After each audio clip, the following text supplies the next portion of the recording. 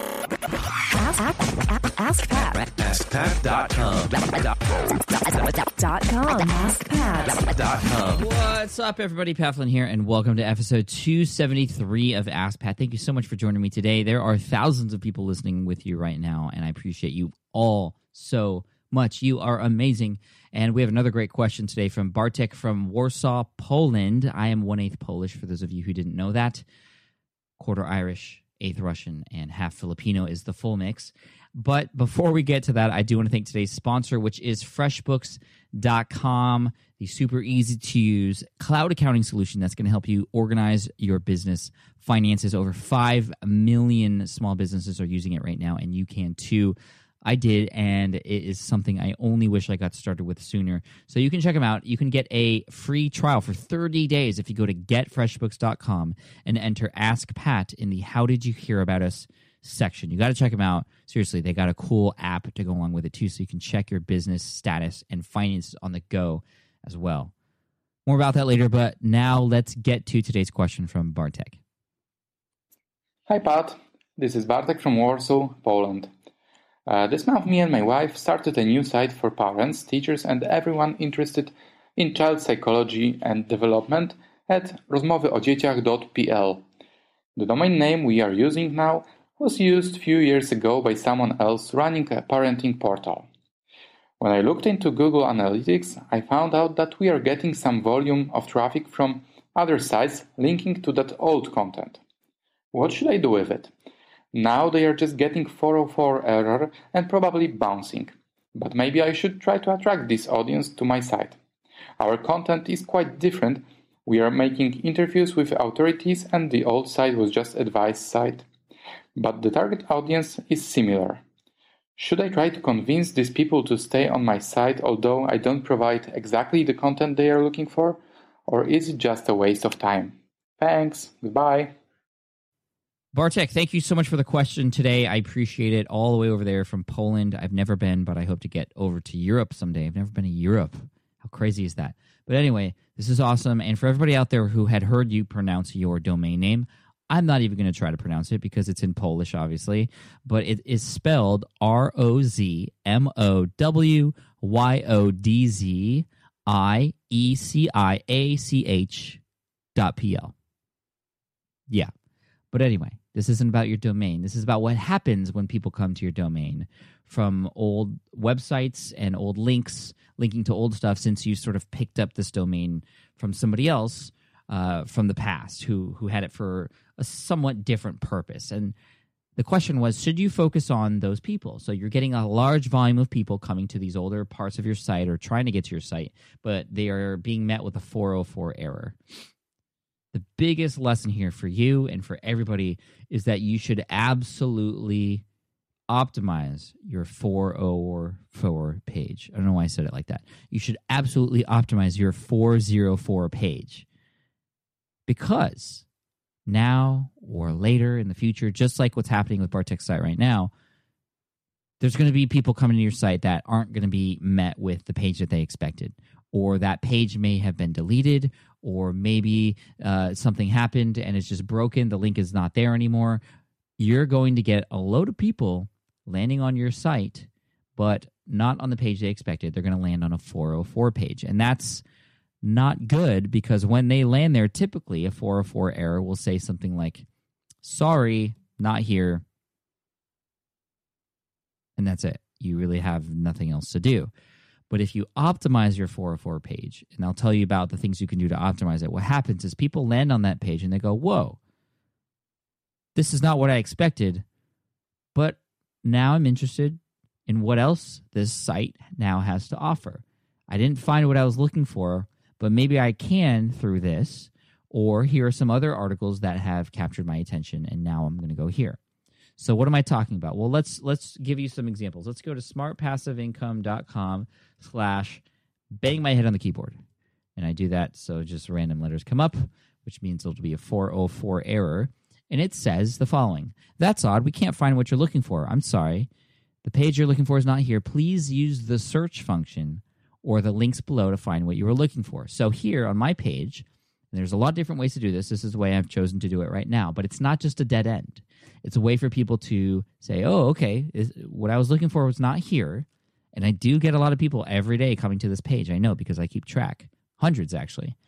And that is a result of links being broken or people. I mean, this might not even be your fault. For example, say somebody's linking to your site to a blog post that you've written, and they got the root domain right, but then the end part of that web URL is wrong, or maybe a letter was missing. Well, they would go to your site, but not that actual page because they misspelled it or mistyped it, and they would land here. So here, for instance, on smartpassiveincome.com/slam my head on the keyboard, you get to a search box, and then under that, it says popular posts, the backlinking strategy that works, Niche Site Duel 2.0, books from 2014 I've read more than once, so on and so forth. And then they also can see the categories and tags and things that I have on the site that can help them look and find what they're looking for, or at least find something else that might be interesting. And so what I would recommend is if you have the ability to find out what people are searching for on Google, which you can often do if you have Google Webmaster Tools, for example. We used to be able to do this in Google Analytics, but not as much anymore because there's that, if you're logged in, there's privacy there, and you don't necessarily see all the keywords that people are searching for to find you anymore. But whatever the case may be, if people don't find what you're looking for, what you can do is let them know that that's the case, so they aren't searching for it right now. But you can tell them what else they can do from that point forward. So have them look through a search bar, and there are some plugins you can use to put search bars on your website in certain spots within your post as well, or you can just copy whatever you might have in your sidebar and put it there as well. If you know a little bit of code, I would recommend putting your popular post there as well. And of course, I would also recommend, and this is something I don't do, although I sort of do it in the sidebar, is I say, hey, my name is Pat. This is what the site's all about. And I do that in my sidebar. You could see a little name tag there. It says, hello, my name is Pat Flynn. I'm a father and husband who supports my family with passive income from online businesses. Click here to see what works. And that works. Or you can just have this page that they land on, again, your 404 page, be a quick introduction. Hey, what's up? This is my site. Not sure if this is what you're looking for, but this is what I do. If you're interested, here are some popular posts. Or you can say, here are some of the most recent posts. Or if you have a podcast, here's a podcast episode you can listen to. You can follow me on Twitter and tell me what you were looking for, and maybe I can help you. There's 100 different things you can do, but the point is you have to have a way for people to continue on through your site and your brand when they land on that 404 page.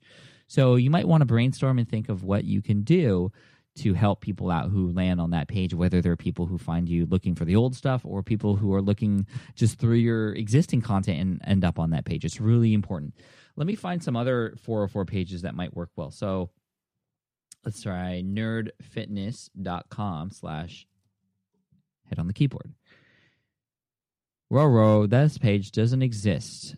This is not what you were looking for, but here are the most popular posts for you below. So, and there's a search bar too, So that kind of goes through the same thing. Let's try amyporterfield.com/ a bunch of random letters.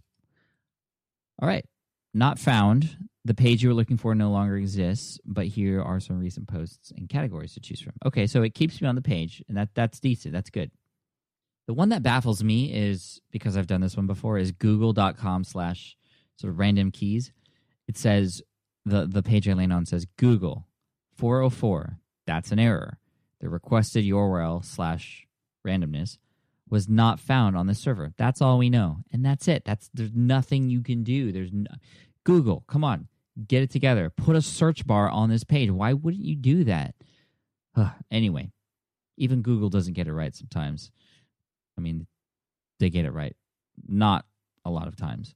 But they do a lot of things right, obviously, and they're very helpful. But anyway, point being, 404 page, please optimize it. And so Bartek, hopefully that gives you some ideas. At least put your most popular posts there. And I would probably benefit from putting my Getting Started page on there as well. So if you have a place on your website for people who are just brand new visitors, chances are people landing on this page are also going to be brand new visitors. And so give them as much information as you can there to get them interested in what you have to do.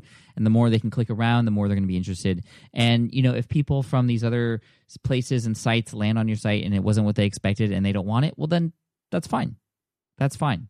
At least they're not leaving because it's a dead end. They're leaving because they see what's available and it's not for them. And then they can go on with their day. You can go on with yours. So Bartek, I hope that answers your question. Thank you so much. An Ask Pat t-shirt will be headed your way, so look out for an email from my assistant very soon, within the next week or two, to help get you set up with that. For those of you listening, if you have a question you'd like potentially featured here on the show, all you have to do is head on over to askpat.com, and you can ask right there from that page. I also want to thank today's sponsor, which is freshbooks.com, and they are really cool because if you have any sort of invoicing that you do in your business, they make it super easy and professional looking so you can get paid and continue doing what you need to do. So if you are a coach or you maybe have clients or you're a consultant for companies, it just makes invoicing super easy. It's all connected together with your accounts and things like that. So money coming in, money going out, and especially because tax season's coming up, do yourself a favor. Check out FreshBooks for free for 30 days. Go to getfreshbooks.com and enter Ask Pat in the How Did You Hear About Us section.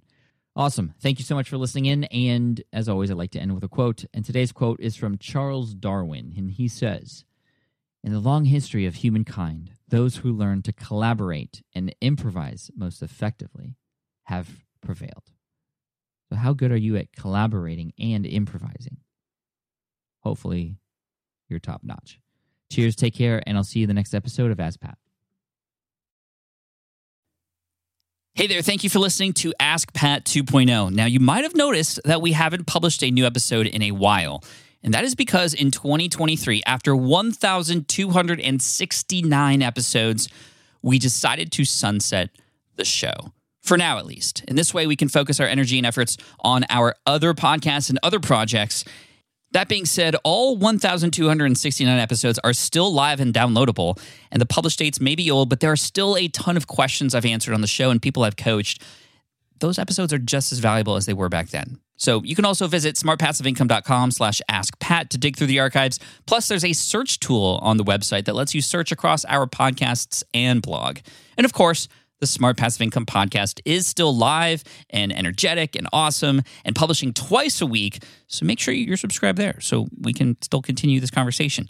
And we have some of the foremost experts and thought leaders in entrepreneurship on the show every single week, so you definitely don't want to miss it. Again, check it out. It's the Smart Passive Income podcast. Just find it wherever you're listening to this podcast. You can find it there as well. Thank you again for listening in, and I'll catch you in the next one. Cheers.